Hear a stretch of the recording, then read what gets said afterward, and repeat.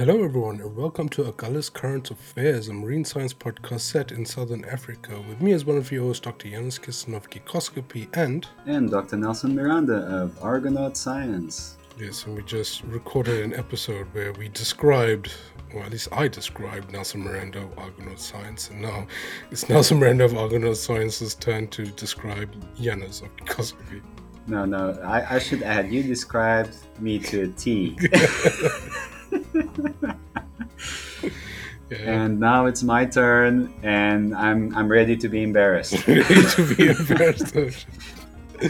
Like I said, Because I guess the general assumption is that scientists know everything, and they certainly know what the other scientists are up to. Yeah. They know each other. They know exactly what they do.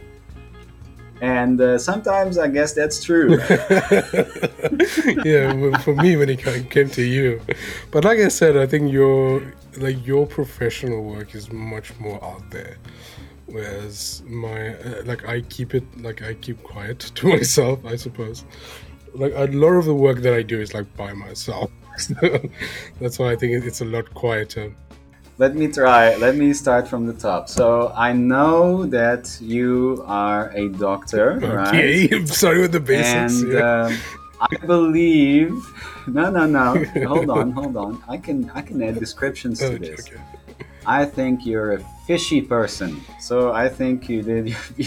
I believe you've done your PhD on fish, right? This is true. And I believe that you know a thing or two about fish behavior, okay? Okay. But you also know about the ecology of fish in estuaries. I think specifically estuarine fish.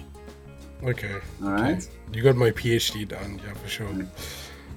Okay. So I know your background a little bit, Yeah, you know. yeah. So then, what do you do? Okay. So I think we need to split that into science work and into sort of what should I say, into business, because I do believe that you have entrepreneurial skills and you have skills relating to the audiovisual arts. Okay. All right. That's close enough. You got to go around There it. we go. Okay. That's the roundabout. That's a broad. Yeah, I went on purpose very Very vague. broadly because then it's most likely Yeah. to hit yeah. something there, right? Yeah. Okay. You can either do that or you just keep So- saying things until you hit the right thing. That's the two techniques. Yeah. No. Okay. So hold on. On a typical day, okay, I see two typical types of days for you, right?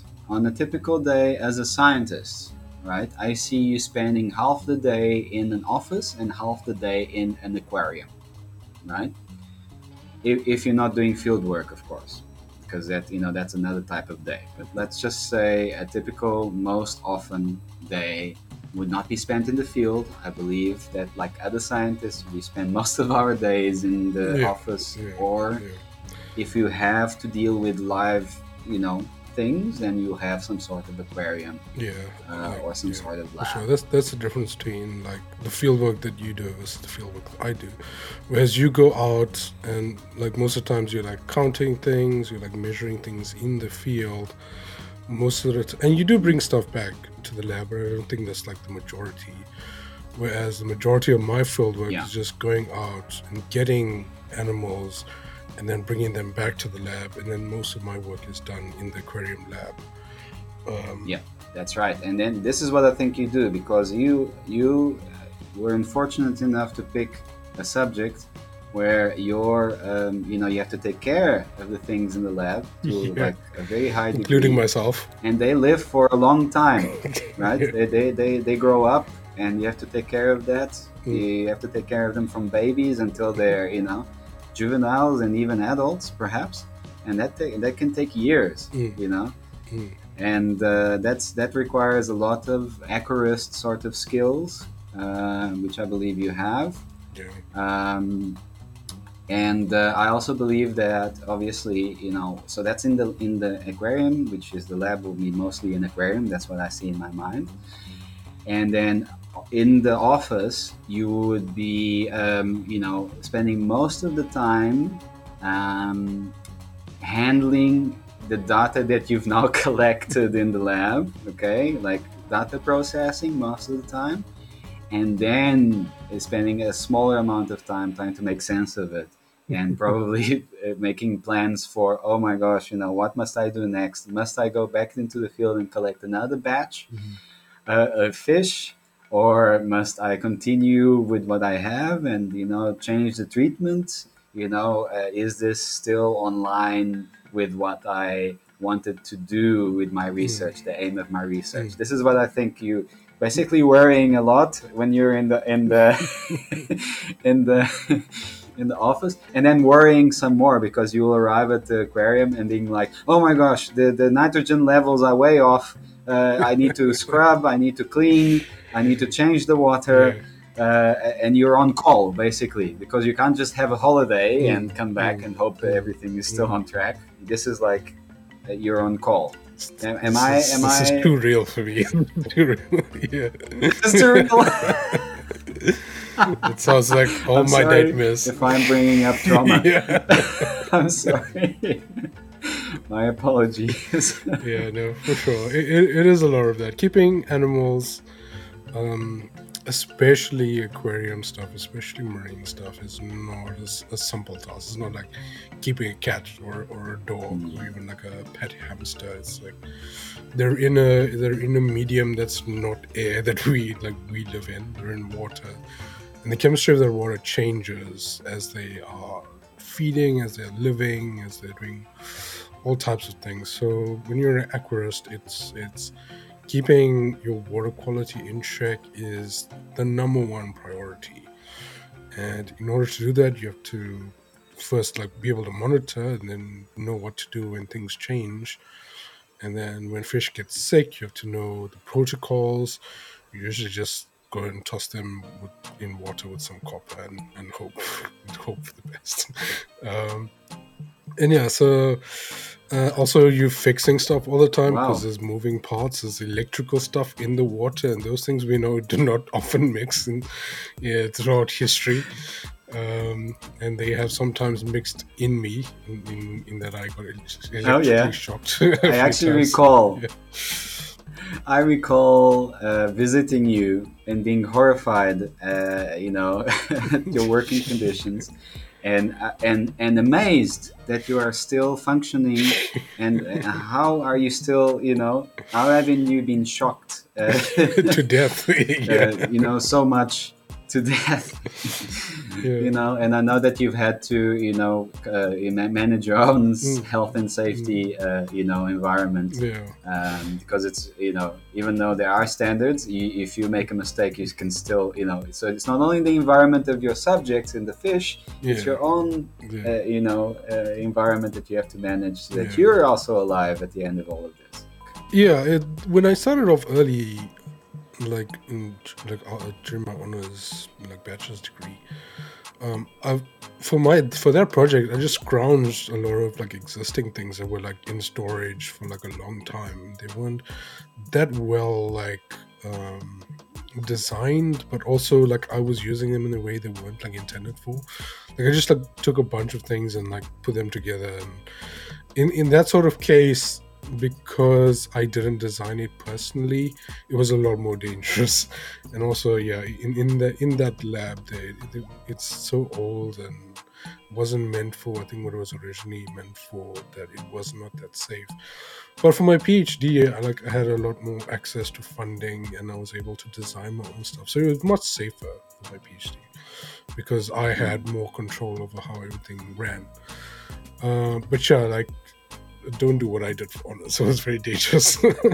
I mean, different times as well. I think the regulations weren't being enforced at that stage, but I think things have changed now, hopefully. But as they say, this is Africa, so you've got to make a plan. It's quite common that you have to make a plan with less than up to standard facilities. And you have those skills, which is really impressive. That's always something that I always bring up this story when I'm talking, about you and Even to you, every time I'm reminding you Reminding of the me trauma. what I already know. I'm sorry about that. So then, like, what kind of scientist I am? Okay. Because I think, like, if you start there, it's more easy. I think it's better to describe, or easier to describe. Like I said, you're a Yeah. ecologist, right? Like mainly ecologist. Yeah, so you would be an ichthyologist, right? Okay. Ichthyologist, generally speaking. Okay. But I'd say that you'd be a specialist in fish ecology. I'm going to say fish ecology. Fish yeah. ecology. Interesting. Well, that's not. I don't think that's technically true. I think my highest field of expertise is a marine ecophysiologist, a marine animal ecophysiologist, and I think ichthyology might be under that, maybe a level.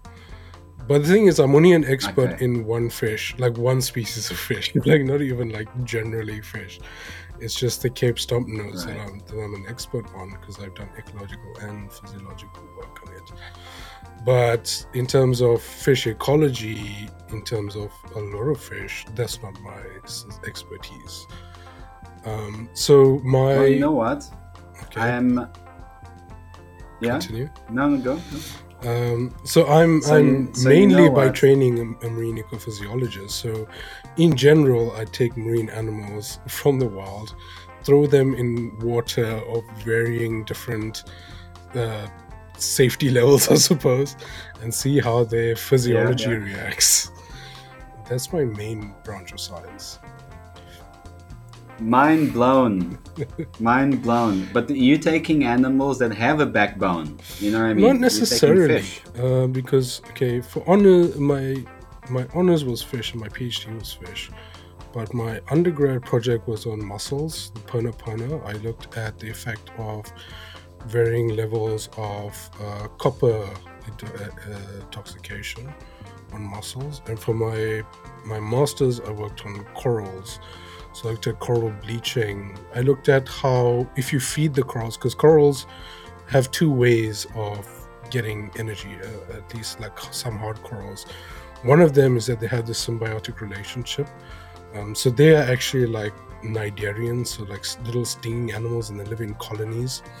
But they have this symbiotic relationship with algae called zooxanthellae, and that algae is like a plant. So it's photosynthesized, and it gives energy to the animal part, and in turn the animal part like gives it shelter and nitrogen and stuff like that.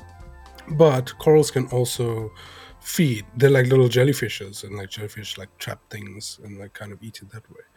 So I was looking at whether if you are able to feed the corals, so if they have a lot of planktonic food to eat, does that make them more resistant to bleaching? So if temperatures get too high, then corals, what happens is that the zooxanthellae produce too much stuff, and that stuff is very damaging to the zooxanthellae. It's called free radicals, like reactive oxygen species.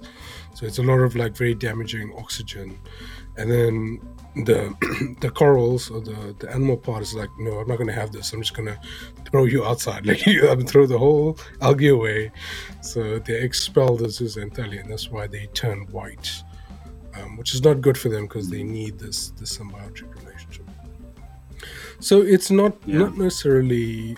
I'm an ecophysiologist with a lot of things. It's not necessarily just fish. Although fish is probably the most that I've worked on now at this point. Yeah, but you are actually an ecophysiologist as the base, not an ichthyologist. So that's wild because I'm an ecophysiologist as well. This is true. Yeah. I'm finding this out now. Yeah, I think we've had discussions and it's about like just that before, to show but you. not a lot. Like I think in passing, we've mentioned it, but we never spoke at length about it, which is why which is why I think you didn't put two and two together. But yeah, as a base, I'm an ecophysiologist. No. But like now I stand corrected. I knew I would be humbled and embarrassed slightly. And now we have more to talk about because we are actually.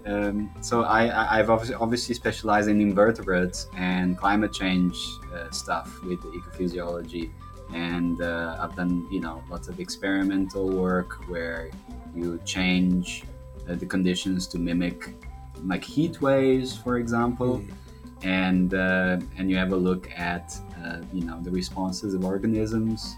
But invertebrates, of course, they give you information a lot quicker, which is why I was kind of saying, oh, fish are a tough one to work with because there's so much work and you have to wait so long to get a response. Whereas with invertebrates, you can manipulate things and their turnover of life is so much quicker, so you can do experiments at a faster rate and therefore generate and process more information. So yeah, we should talk now. I mean, now that I know, We should talk more often.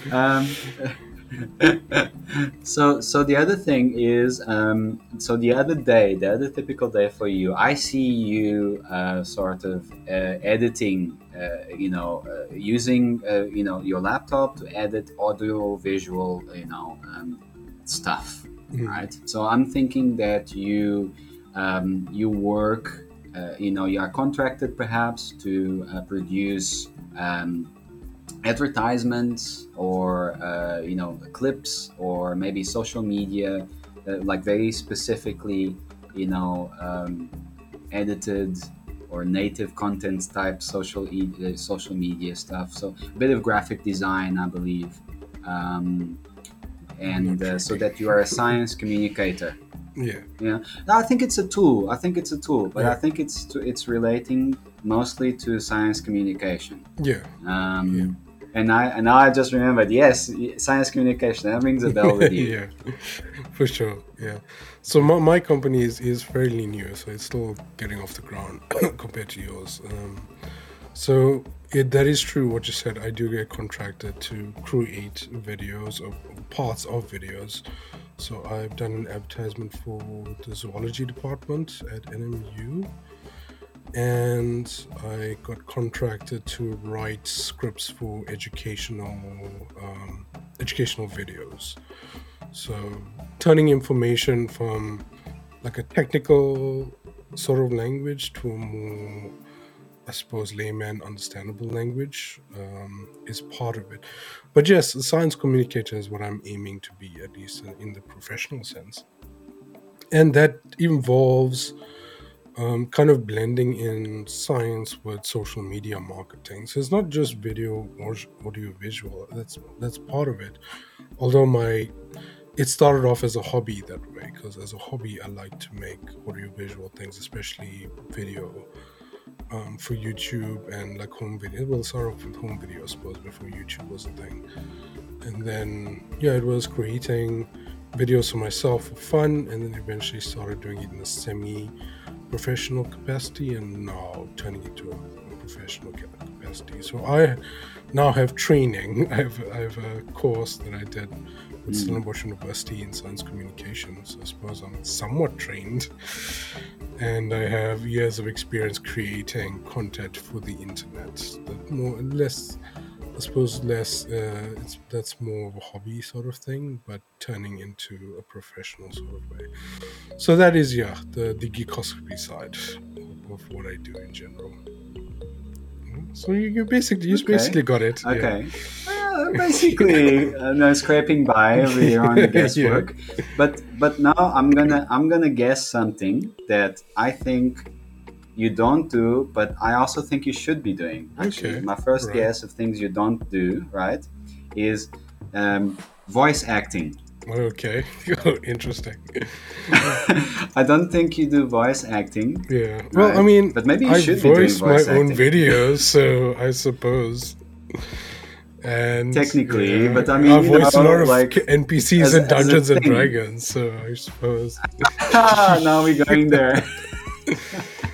Yeah, I mean, I thought about That's it because true. I think we did like have this like by the way conversation before, and the thing is like if you like anything that you want to take up new, if you're doing a profession, like doing it like for fun is very different from doing it in a professional sense. As you probably know, starting up like a new business, it's not a it's like you might have the talent for something, but talent doesn't necessarily translate into turning it into a profession without the hard work.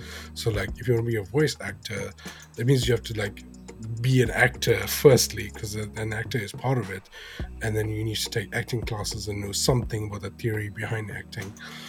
So just making funny voices, even though I can do that sometimes, doesn't necessarily translate to paid work, although it can. And I could do it if I put the time behind it. It is possible. And I've done research about it. But you don't do But I that. don't do it, yes. This is true. Aha. I'm open to doing it though. If anybody wants to contract me to do voiceover work, I'm happy to do it. I need to put a reel together. That's the thing. That's the thing I haven't done to actually get it started, like putting a voice reel together, because that's what you actually start. Yeah, you need a portfolio of sorts, because I mean, the interesting thing about your so you are a dungeon master, and you organize role-playing games, and it's practical. What kind of acting is it? It's like Improv. Yeah. Yeah, it's improv. Like, and that, like, when you actually run, and you're quite serious about it, because there's a lot of work that goes into organizing the Dungeons and Dragons, it's a part-time job. Yeah. It's actually, it's incredible. I mean, we obviously have a whole system that you use, because I know I'm part of it as a player. There's like a system that helps you, structure, the theater of the imagination. Yeah, this is true. But it does come down to like improv, and I think it does help. I mean, there's a lot of benefits to doing a sort of improv activity, and whether you do an improv class or whether you're part of the Dungeons and Dragons group, and you get given a scenario and then you have to just be creative on the spot. It does force you to be creative on the spot. But I think that we've been shown how if you apply professional skills to D&D, we see how that becomes a success. Like, that can be the hallmark of a successful dungeon master, someone who has these skills or talents, to bring into the game. It's a lot, because if anyone knows anything about for sure. It's for mainstream D&D. It fills stadiums, guys. It fills stadiums. It can fill stadiums. Yeah, especially referring to Critical Role, is probably the most popular one now. But yeah, I mean, it's a lot of different skills, and especially on the type of dungeon master. For one, it's like project management, because you have to get like a group of adults together every week for like a long period of time. And that's like scheduling, project management, and then organization skills, and like it's creative writing, because it's a fancy story you need to write. I have a lot of audio-visual stuff in mind to bring the audio-visual back into it. You probably notice how new like some of the tech is compared to 3 years ago. It's very different now. Oh, definitely. Yeah.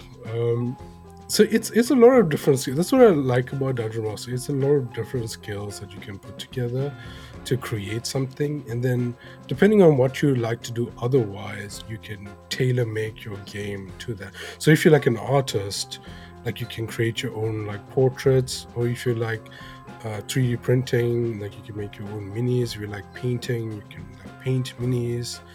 If you like building things, you can like make terrain and stuff. So depending on like what you like to do, you can make your own game in the way that only you can make it. So yeah, I think we went to a wide tangent there. Yeah, I think I think I've got you. I didn't do too badly then Yeah. because It's pretty I good. did guess some of the things correctly, Yeah. and I mean I know that you don't sit and do chemistry, as in you know chemical engineering. No. Although you work with water chemistry, so technically you actually Kind of, do, yeah. but you know It's applied. It's applied. Yeah. it's applied, yeah, and. So it wasn't too bad. I didn't embarrass myself too badly, but it still goes to show that we don't really know each other. For example, as scientists, as professionals, as well as we ought to. So it's always good to ask each other. What do you actually do? Tell me. But the thing is this: how can you keep track of like all the scientists you know and what they do? Though it's and like I said, it's probably because we don't work together much, which is kind of sad, even though we were in the same like lab. But we did such widely different things. Well, isn't that the point? Because I mean, the skills that you've just listed mean that if we work with you, you could help us to get our portfolios together, make a little introductory video. Yeah. And update that. You know what I mean? Like just get it out there so that people actually see maybe what we actually get up to. I think that'll be very interesting, and you've got the skills for that. For sure. I mean, I did offer to that a while back. We just never got to it. But yeah. Who has the time Who has though? the time to It's do like, anything? because again, another thing is that I believe you do this as a business, so like you have to have a demand, you have to have funding. Yeah. And you have to have time to do it and we prioritize our time according to funding as well. Yeah, so for that sure. is that's What- sometimes the sad what pays thing. the We'd like to bills? do other things, Yeah. but we have to do what pays the bills first. Yeah, for sure. But yeah, we will continue, because now that I know that you're an ecophysiologist and I'm reminded of your training in science communication, maybe that will shift the priorities. Marketing. You said you do marketing. We need marketing. So that will help us shift the priorities, and it's great to get to know you a bit better. Long-time friends. Long-time friends. Long-time friends. Anything else you want to add? Maybe you can say you should say the final few words. Oh, final few words. Oh, did you miss anything? Did I miss anything? Not really. I think we hit the broad context. The other thing that I've kind of done over the past 10 years is actually take existing data and reanalyzing it with new analyses, which is currently what I'm working on now at this moment. So some of the science that I do that has no field work or no lab work, it's just data that exists already that I then go and ask new questions about and then reanalyze. So that's what I'm working on right now. I'm working on looking at the effect of interdecadal scale changes in larval variability along the South African coast. So that's my gig now at the moment. Yeah, I think that's about it. Yeah, if you want to find any of the stuff, add data analyst, data analyst to the pile. Yeah, for sure, definitely. And wrap it in a nice bow, and you've got Yanas. Yeah, data analyst for sure. Maybe I should get a data analyst job, because those they're in high demand now. Even though that's something we do at a They pace. are in high demand. Absolutely. So if you want to find my regular work, you can probably find me on ResearchGate at Dr. Yanas. I think there's only one of me. And if you want to find my other stuff, it's at geekoscopy.com. If you're looking at the podcast, I'm pointing to my head because it says Geekoscopy. At geekoscopy.com, you'll find all of my science communication stuff. This podcast, which is a science communication thing. So I'm putting it into practice. Exactly. And on social media as well. Yeah, for sure. At Geekoscopy on everything except Yahoo and On MSN. all Yeah, platforms. all the platforms that have died, you won't find me on, but all the new ones you will. Yeah, and you can check out this show on YouTube now. There's an account for that. On Twitter at Agulhas Current, because we represent the Agulhas Current now. So we are just at Agulhas Current. And I'm thinking of doing a TikTok, but we'll see. We'll see how it goes. But right now, yeah, you can find us on the internet at Agulhas Current, at Agulhas Current Affairs, at Geekoscopy, at Argonaut Science as well. At Argonaut Science as well. And yeah, you can also find Argonaut Science in the webs, in the Googles. And we hope to see you soon. Maybe we can ask, what do you do to another few people? We should have some guests Yeah. and try to guess what they do. Yeah, That'll be for fun. sure. That would be fun. Some old colleagues try and figure out what they're doing right now. Yeah. So I think it was a fun chat. Thanks for joining. Yeah, thank you. That was really fun. Cheers. Cheers.